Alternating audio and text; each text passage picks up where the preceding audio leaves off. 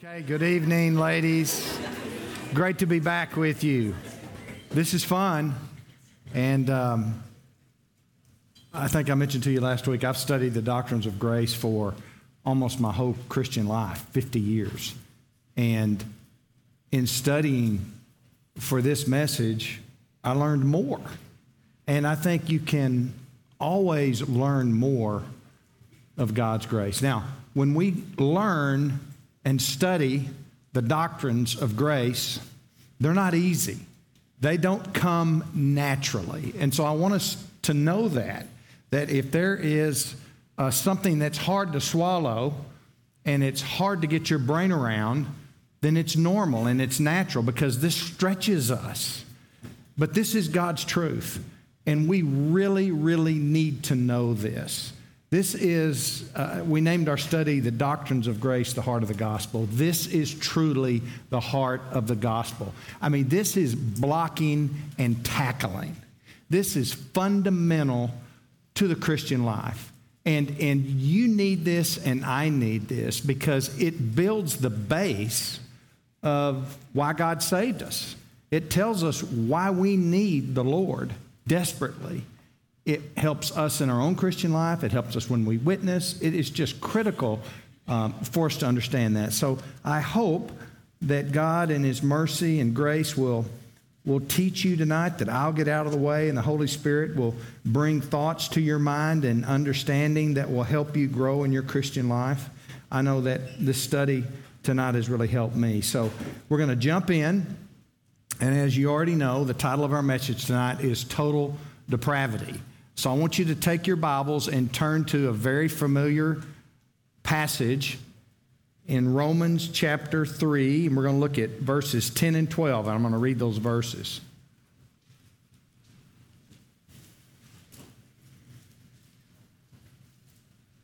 Now, in these verses, the Apostle Paul was quoting Psalm 14, 1 and 3, and Psalms 53, verses 1 and 3. And here's what he writes.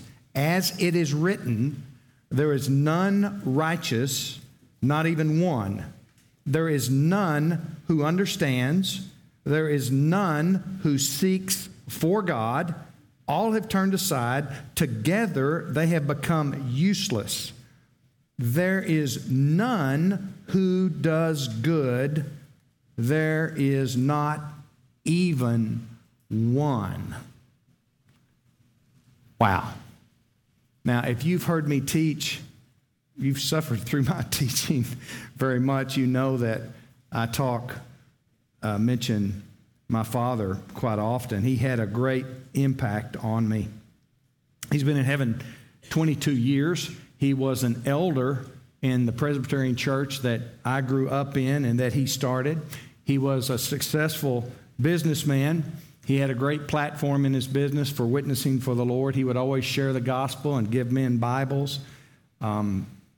He had an infectious smile, an engaging presence, and he had a tremendous sense of humor. I loved him, obviously, like most guys do with their fathers. But overall, his greatest quality was he was really a man of wisdom. And wisdom, as you know, is taking God's word, not just in your head, but being able to apply it, right, in your everyday life. And so he was constantly giving me wisdom all the time. I would share with him, especially in my business, the problems. I'd just call him up. We talked almost every day. And I would say stuff like, Dad, what do I do when this guy doesn't pay me? He's stiffed me. He's left me out to dry. Or I can remember saying, how do I respond to this guy when he just lied to me? Just completely lied to me. And I would say, what do I do when people don't show up? It's critical that this person shows up today and he ghosts me and doesn't even call me. And invariably, every single time, he would quote this verse, Jeremiah 17:9. Now I want you to turn to that. And here's what he would say.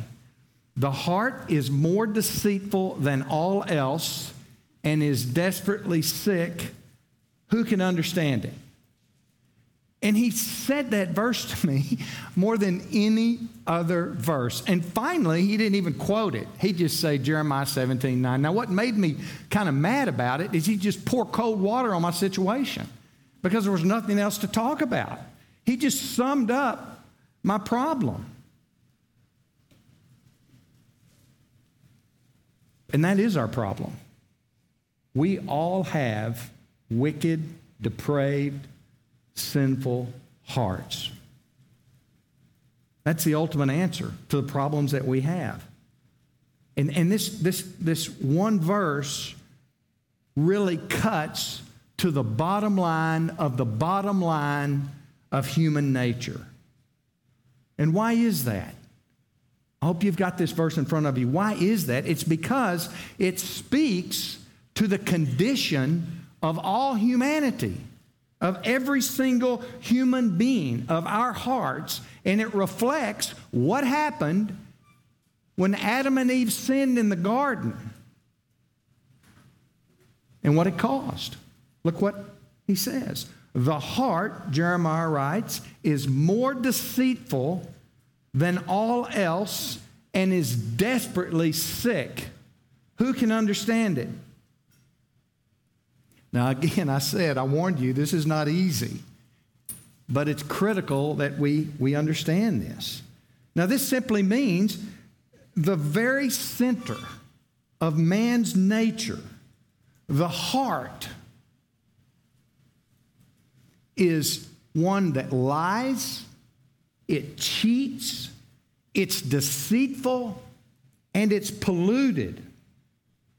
At the core of my heart and your heart is deceitfulness. It's deceitfulness.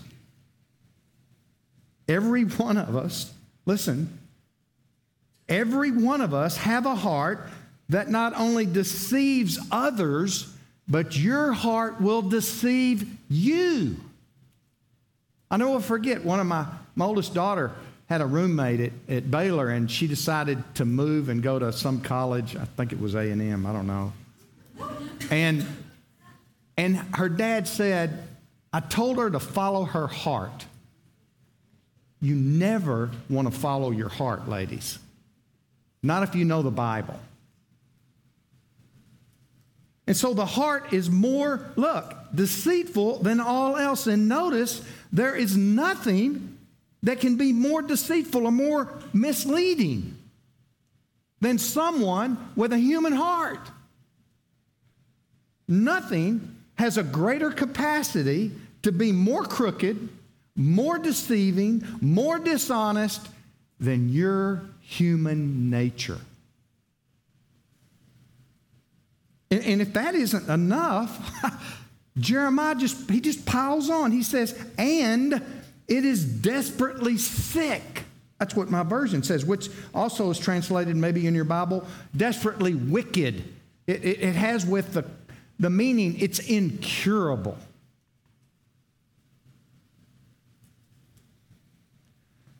Now, so what does that mean?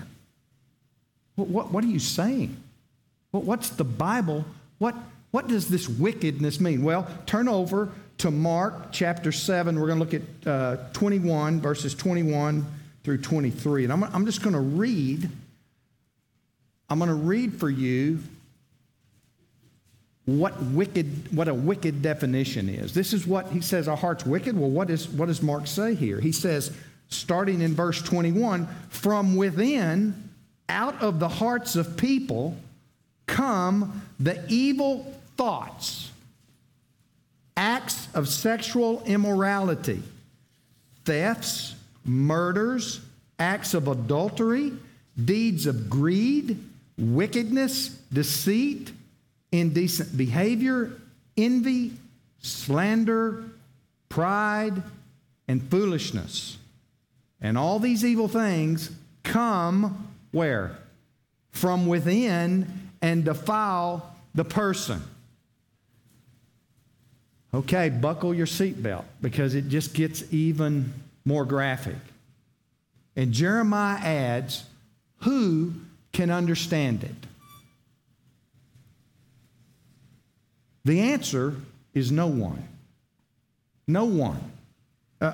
You and I cannot comprehend how bad and wicked our hearts can be. We can't put our arms around it.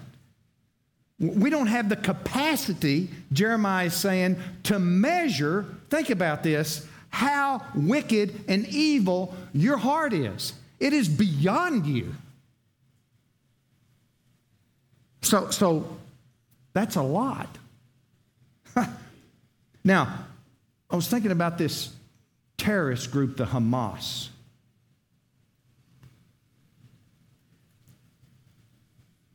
They make Adolf Hitler look like kindergarten. And I looked up the atrocities that they committed, and I can't even speak to you about it.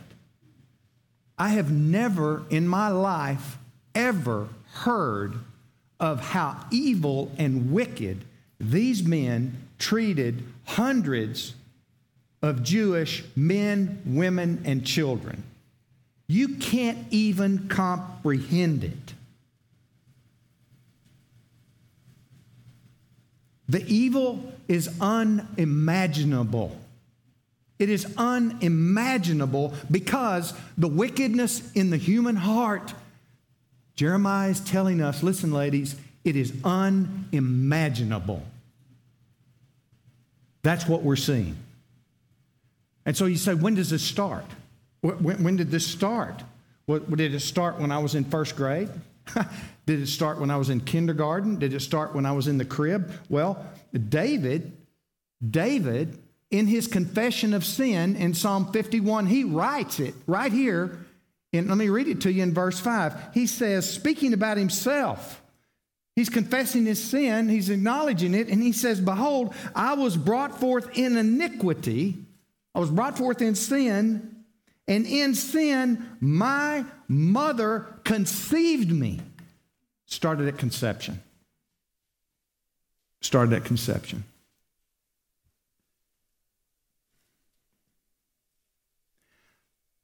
Okay, so now let's just see, what does God think of it? We heard what Jeremiah said from the words of the Lord, obviously, but what is God's view of your human heart and my human heart? Very early on in the Bible, God gives us an assessment. Now, I want you to take your Bibles, go back to Genesis chapter 1. And it talks about God seeing. Now, we know God sees. He doesn't have to announce he sees. He sees all the time. But usually God makes an announcement on seeing after he's done something great or he's getting ready to do something big. Okay? So here's what he writes. Genesis 1, verse 31, just after he created all of creation and mankind, he made this assessment. God saw that all he made, and behold, it was very good. That's no bad news.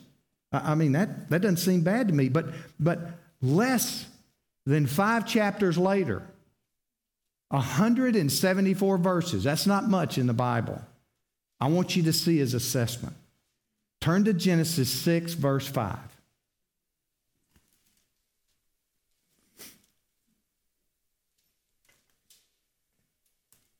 Here's what he said. Very short time period. Then the Lord saw that the wickedness of mankind was great on the earth, and that every intent of the thoughts of their hearts was only evil continually, all the time. So that's God's assessment. And obviously, he didn't like it. He sees something that has gone horribly wrong. What has happened from Genesis 1 to the beginning of Genesis 6? Something has happened that's devastated and ruined what he saw that he loved. What was it? He saw man's wickedness had become great. He observed the wicked deeds of mankind. He witnessed this evil behavior of human beings. He started witnessing all the consequences of their sin and all their sinful activity. And look again, he says, and every intent of the thoughts of their hearts was only evil continually. So I want you to notice that our Lord not only sees the sinful behavior, but he looks past the sinful behavior and he sees the cause and he looks into the thoughts. Do you see that? The minds and the emotions. And he found that the source of all human evil, you guessed it, in their hearts. It's in their hearts. And the wickedness and the evil was so great that every inclination of the thoughts of human hearts was only evil all the time, continually. In short, he saw that mankind, all humans, were fundamentally and comprehensively evil. They didn't just behave immorally, they were inherently immoral. Their inner beings were rotten to the core. Their nature was not just tainted by evil, it was consumed by evil. Now, if you're like me, you're like, well, you got to be talking about somebody else. Not me. Because this is as bad as it gets, I think. It can't get any worse. Because God decides to pull the trigger and take action. And he announces severe consequences. 2 verses later, he blots out mankind. The great flood. And you might think that afterwards, got rid of all those people, only a few left. Mankind was okay. I mean, they were better. I mean, after all the flood and they saw what happened. Well, I want you to look at Genesis 8:21, and I want you to notice God's opinion of what man was like after the flood. Noah gets off the boat, thankful to be on dry ground. The first thing he does is offer a sacrifice, a burnt offering. And here's what we read in verse 21. The Lord smelled the soothing aroma, and the Lord said to himself, I will never again curse the ground on account of man. All right, now look what he says. For the intent of man's heart is evil from his childhood. It's still there. It's still there. Man's heart had not changed. God did a reassessment. And one commentator, he said, this is what he said. This is God's permanent verdict on all of humanity. Every last one of us are seen in God's eyes, apart from Christ, as having every intent of the thoughts of our hearts being evil continually. And that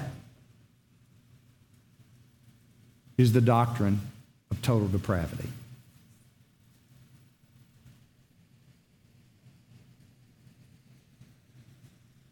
Now, I think that if you're thinking, are you saying, is this right? Surely there's not some verses taken out of context.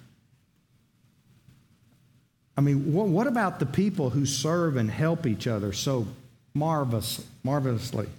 I mean, they My mother, she was in the hospital after a car wreck, and these Muslim nurses just took fantastic care of her. What about them? I had a dermatologist who, I had to pay him for it, but he took a skin cancer off of him. He did a great job. What about him? I'm thankful for his talents. What about, ladies, when you take your child to the pediatrician and they're sick and the pediatrician diagnoses something you hadn't thought of, gives them some medicine, and the next day they feel great? You know, people that help us with our health. What about them? I mean, people everywhere are doing good things all over the world. Right? I mean, one Scottish minister summed it up this way: is God really saying that all the inclinations of everyone's heart is only evil and never good?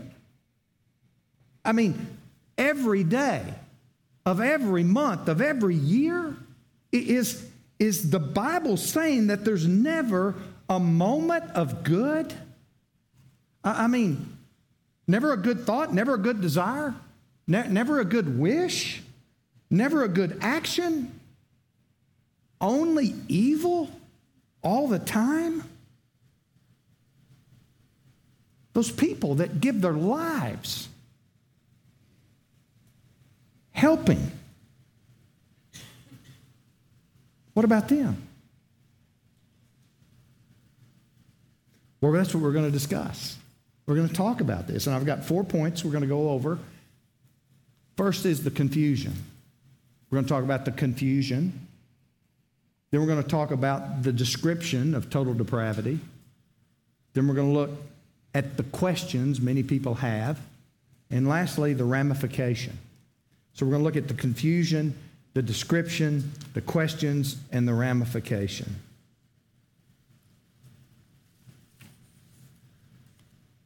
So here's one of the confusions. A lot of people misunderstand this doctrine to mean that people everywhere are as bad as they can be. Is this what the Bible teaches? Is everyone, because of sin, as bad as they can be? I mean, we just read, every inclination of man is evil all the time.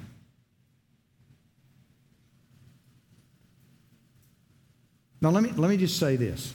If you truly understand the doctrine of total depravity, you would never say that people are as bad as they can possibly be. That's not what it teaches.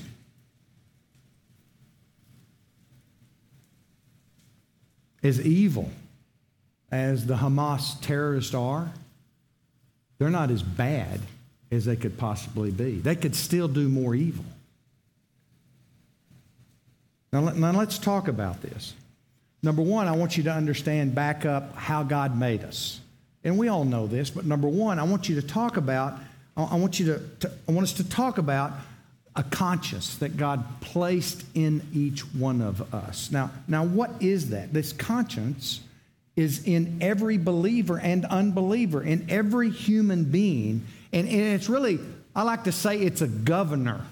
And it gives all of us some sense of God's moral law. In other words, it regulates right and wrong in our lives. There's just this sense that God placed in each one of us. Now Paul writes about it in Romans 2, verse 15. He says, in that they show the work of the law written in their hearts, their conscience testifying, and their thoughts alternately accusing or else defending them. So what he's saying is, even in totally depraved people, which we all are, God has placed a sense of right and wrong. You know what I'm talking about. He puts these stop signs in our lives. But the more we run them, the more insensitive we get to it, right? But this is one way I think God keeps the whole world from just killing each other. Just mass killings. That there is a sense of right and wrong and God's moral law in all of our lives, even if we're bad.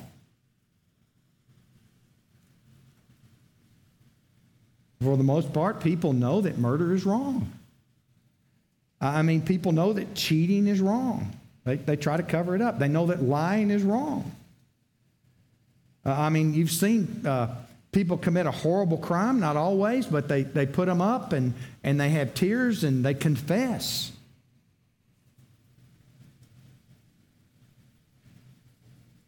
So even though our conscience is marred by sin, it still works. It still works to one degree or another. And so I want us to understand that the doctrine of total depravity doesn't teach that people don't perform many good things and many good deeds. It doesn't imply that human beings all over the world don't perform these selfless acts, denying themselves, risking their lives to help other people. Matter of fact, Jesus made note of it in Matthew 7:11. You've heard this. He says, those who are evil know how to give good gifts to their children. There's still this sense of consciousness that God puts in our lives. Now, that has nothing to do with the doctrine of total depravity. So let's be clear on this. Human beings can do nice things for each other and still be totally depraved. We're going to get into this. So we've looked at the confusion. Now I want to look at the description. I want to take one of the oldest illustrations, and I'm going to show you and give you an illustration. So here we go. I'm going to walk over here, and this is obviously a jug of water. And this is, I went on one of our job sites today, and I got some, what is this? I got some stain and some lacquer and some dirt. And if you drank this, it'd be 911. So this is bad stuff. And anyway, Amy, I hid this from Amy when I brought it inside. So I want you to see that I'm going to take this here, and I am going to take this big clear bottle of water, and I'm going to pour some of this poison in the water, okay? All right, so here we go. So I just poured a little bit in there. Can you see that? Now we'd all agree, wouldn't we, that this water, whew, smell that right there. Hey, why? That's brutal. None of us would drink it. None of us would. But it could get a lot dirtier. See, I could pour more of that toxin in that water. The water isn't as dirty as it could be. Listen, but all the water's contaminated. There's no clean water in this bottle. None of us would ever think of drinking a drop of it because it's totally unclean. Now, this is a picture of total depravity. It's not saying that we are as bad as we can be. It's not saying that I put as much toxin in there as I can.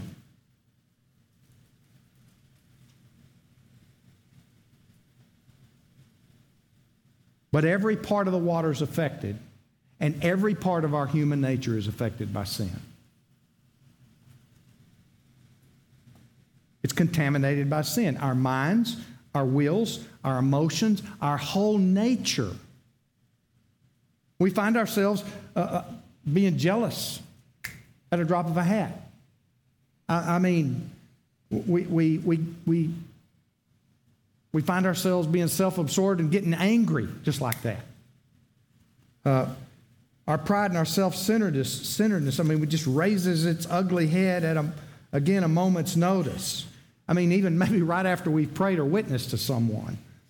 Sin, the Bible teaches, has affected every single square inch, every molecule in your body and my body. We can't trust our emotions because they're affected by sin. We can't always reason properly because our minds have been contaminated by sin. In fact, we go evangelize. I talked to Luke about it last night. And I mean, they lay it out, the evangelists, they lay it out super clear. And it couldn't be any more clear. And they don't get it because they can't reason. Because their reason is affected by sin. How do the most brilliant people we know, brilliant, highest IQ people we know, look at Christianity and scoff at it? Back to our verse. Every intent of the thoughts of their hearts is only evil continually. So, as I mentioned, we have this built-in conscience, but it too is damaged by sin, and it continues to be damaged over time, and it can lose its effectiveness.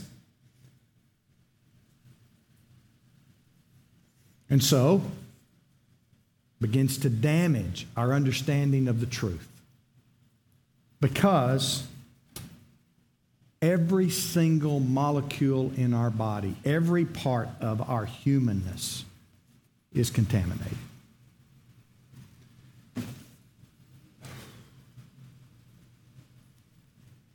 So how do you please God? Paul wrote in Ephesians 4:17 and 18. He talks about the Gentiles walking in the futility of their minds. And here's what he says: being darkened in their understanding. We just said why. Excluded from the life of God because of the ignorance that is in them. Here it is. Because of the hardness of their hearts.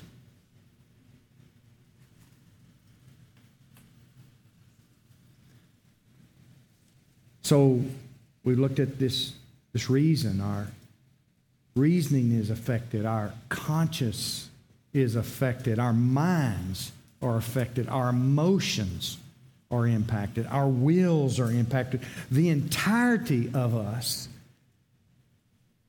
has been completely ruined and damaged beyond our repair because of what Adam and Eve did in the garden. That's what sin did. That's the devastation and the evil of sin.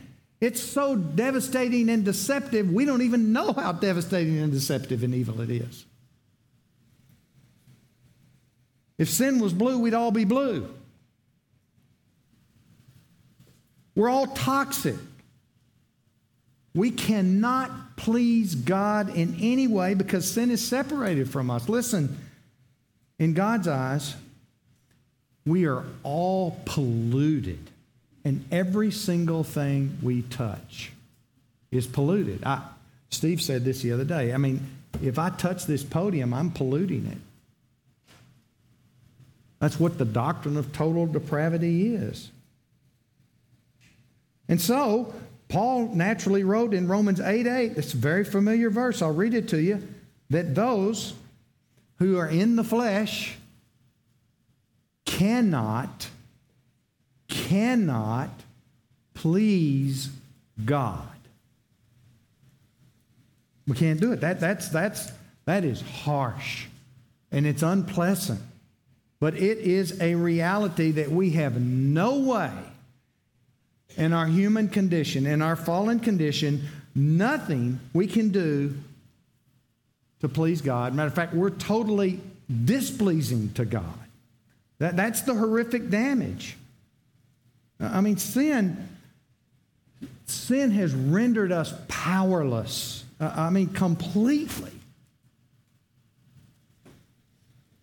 And every intent of the thoughts of their hearts was evil continually. Now, what about, let's talk about, again, let's get into more specifics about these people, the questions about total depravity that do good things. These good works that people perform everywhere. We see humanitarians that just race to help those who are suffering, and people delivering food to starving children in Africa. I saw on the news the other day where a policeman rescues a child in a car wreck, saves the child. Surely this is pleasing to God, isn't it? Isn't it? Remember what we read earlier? There is none who does good, not even one. Now let me say this, I say it again. These good things are good in and of themselves. They help this world tremendously, and they need to continue. But none of these incredible, loving, selfless works without Christ can please God unless you're born again, unless you've been saved from your sins, unless Christ is your Lord and Savior, and the sins that are on you have been placed on Him. And when He looks at you as if you never sinned.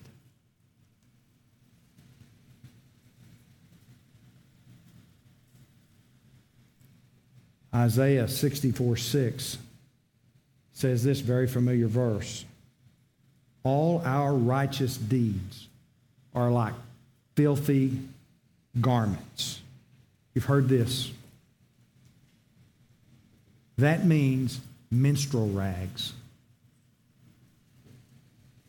So our very best that we can muster up, that can put us on national news, if we're not born again and believers in Christ, those good works are menstrual rags in God's eyes. Now let me give you another common illustration that is not mine. I'm not taking credit for it. I modified it a little bit. Let's pretend it's Amy's birthday. And I go to my favorite florist, Mockingbird Florist, right over here.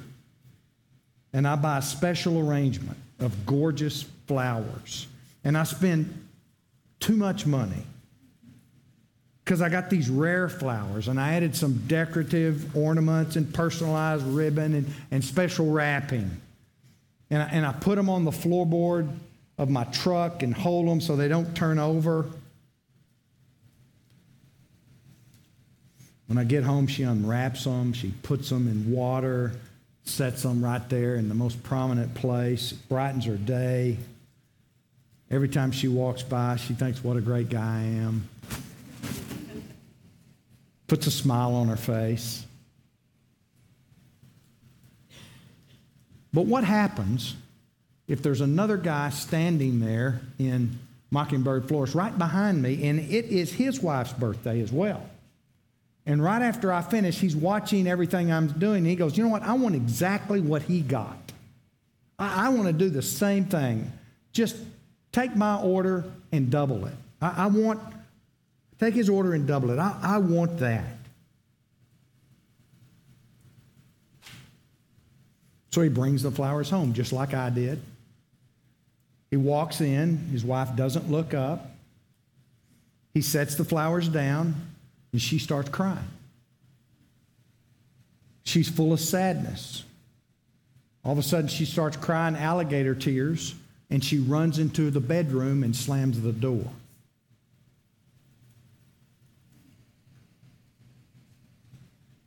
Well, just recently, he admitted he's been having an affair. And he doesn't want to give it up. And so he's just trying to buy her approval. He doesn't want to change. He just wants her to let him continue what he's doing and living in sin and still accepting. So he's just trying to buy her approval by his good works with the deception of these beautiful flowers.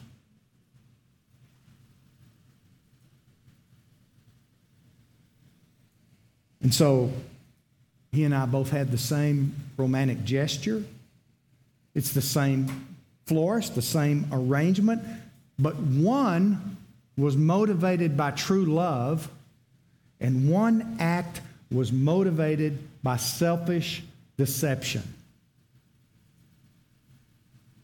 Well, both men could be complimented by saying, hey, great job, good act, good work, that looked good. One's selfless, however, selfless, and one is selfish. One is because the husband loves his wife, and the other is because the husband is in lust with another woman and just wants his wife to go along. Is buying your wife an arrangement of flowers a good thing? Is it a good work? Sure it is, but it depends on your heart. It depends on your motive. One is motivated by love and appreciation, and one is motivated by falsehood, lying, and deceit. And here's the point. You can't just look at someone's actions to determine if they're good or bad. You have to know what motivates them deep inside their heart, because that's what God looks at. Listen, ladies, we cannot play spiritual adultery with God and expect him to be pleased with us. That's the point. The children of Israel, they wanted everything that God would give them, but they didn't want him.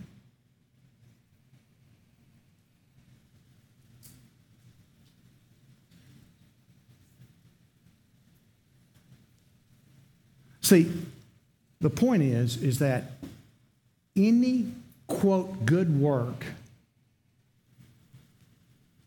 good thing we do in and of ourselves without faith in Christ will never secure his acceptance of us. There is no way that second husband will ever secure a relationship with his wife while he's loving something or someone else. And that's what the Bible's teaching about all of our good works. We love ourselves. We're satisfying ourselves. We're trying to work our way.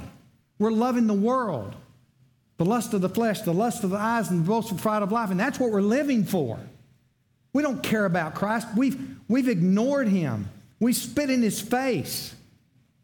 We're having an affair on him. And so how could we ever be accepted with anything we do in his eyes? How would he ever be pleased with it? He won't. He can't. Hebrews 11:6 says, without faith, it is impossible to please God. There is no relationship apart from faith in Christ. You see, as one commentator said, as God looks down on the world, he isn't pleased with good actions because they're being done by people who are living lives in rebellion against him. They're not doing it for him. They aren't seeking to please him. They're cheating on him. They're in love with something else. And God will not be mocked. And he is a jealous God. And that is the danger of us thinking that we can work our way. You see how this just destroys any man-made religion, any good work. It's impossible. Augustine said this, the virtue of the unconverted are splendid sins. What does he mean by that? Unconverted, unbelievers, their virtue are splendid sins. The sins that look good to everybody else. The good works that make everybody else say, that's a great girl or a great woman or a great man. And in God's eyes, they're sins. And Augustine says they're splendid sins in their mind, but they're still sins that cannot please God. So let's go to the last point. We'll try to end up here pretty quick. What this tells us is all of humanity is headed to total ruin. The wickedness in the human heart can't do any other. It's not going to get better. I mean, this explains why we need to vote, but you know what? The politicians are not going to make it better. The only thing that's going to make it better is one heart at a time that comes to Christ. Now, I'm not saying don't go vote, but I'm just saying ultimately, what changes people is they first have to be saved, converted, come to Christ and washed from their sin.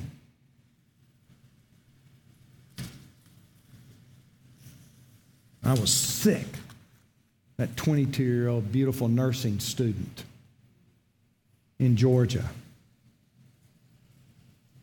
out for a jog in the morning, in the broad daylight Thursday, brutally murdered by a 26-year-old immigrant. Illegal. And I'm always amazed how people cover these tragedies, and they always want to know why. Why would somebody do this? Why would somebody shoot? Why would somebody kill? Why would somebody murder? And nobody answers. Well, everybody in here should be able to answer tonight. It's the human heart. It's the human heart.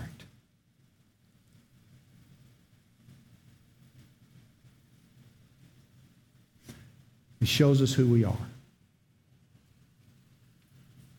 This is reality. This is why we have wars and rumors of wars, because of the human heart.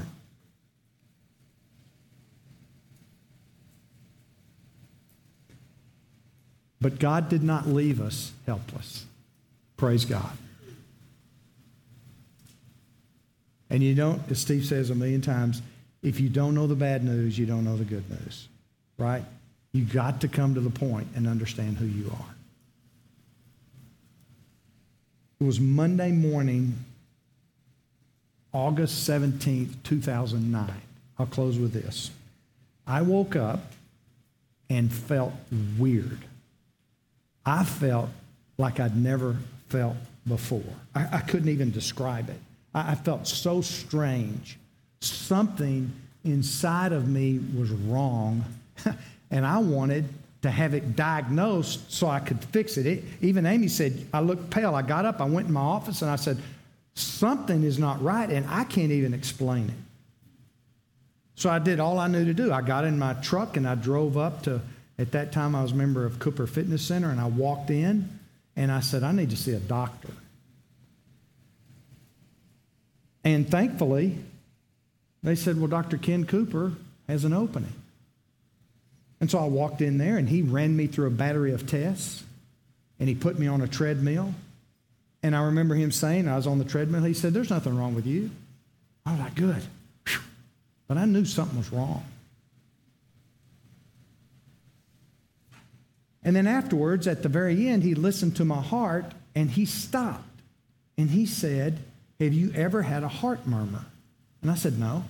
He said, well, you have a loud heart murmur. And he said, I want you to go over here to this other doctor, and we're going to do an echocardiogram. We're going to figure out what's wrong with your heart.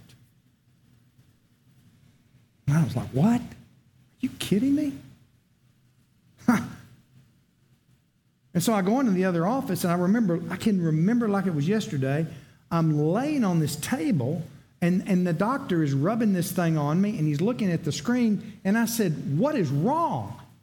And he said, "You have a torn mitral valve. You have these fibrous cords that are attached to your mitral valve, and a lot of them have torn, and it's severe." I was like, "What? Like, I didn't have it yesterday."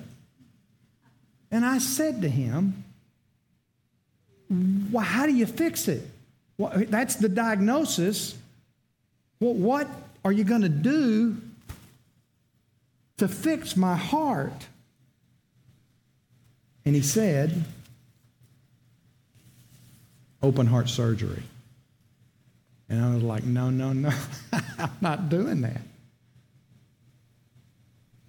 And it was a few months later that the surgeon opened me up, and he took Gore-Tex thread and he sewed up that valve. And you know what he said? Afterwards, he said, "You never have to see me again." He fixed my heart.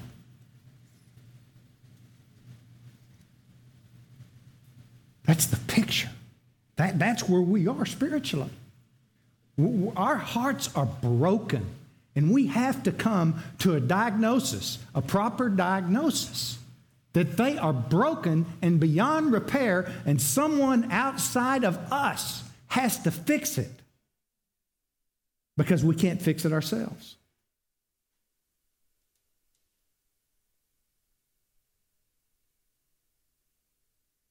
The sin of Adam caused it.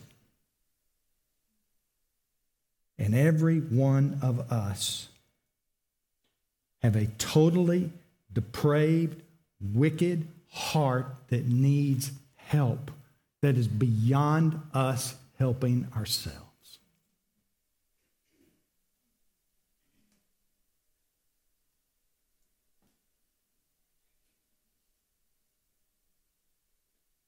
And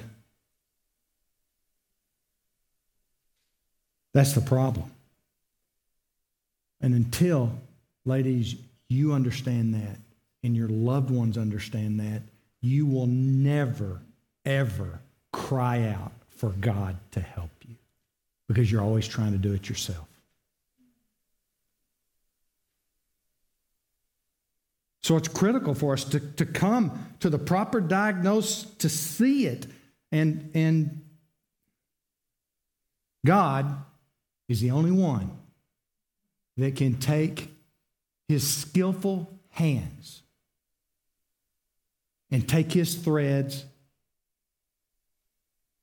of mercy and grace and sew our heart up and give us a heart of flesh and take away the heart of stone.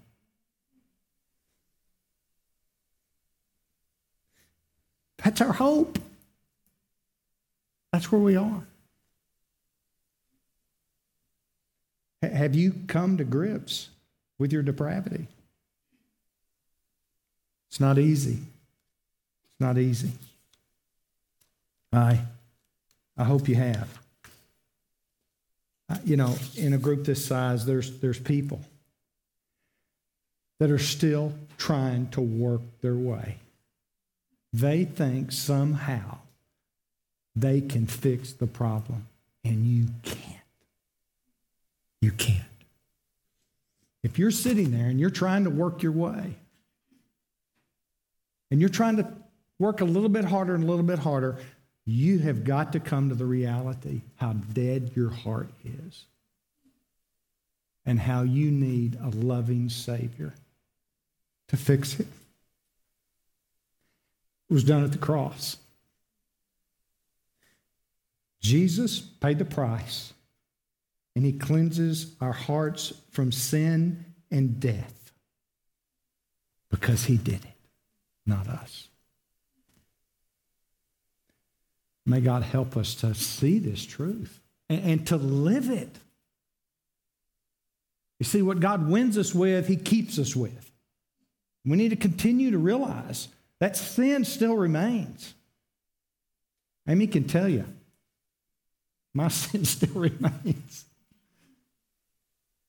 But by God's grace, we have the answer, the glorious answer. Let's pray. Father, thank you. Thank you that we have regained all we need, not because of what we did, but because of what you did for us. Father, we pray that we would never be prideful, that we would look at who we really are and how we were born and the wickedness in our heart, and compare ourselves to your holiness, to your love and your mercy, and to continue to throw all of ourselves on you, to love you, to walk with you, to tell others about you, and to sing loving praises of thanksgiving. In Jesus' name, amen.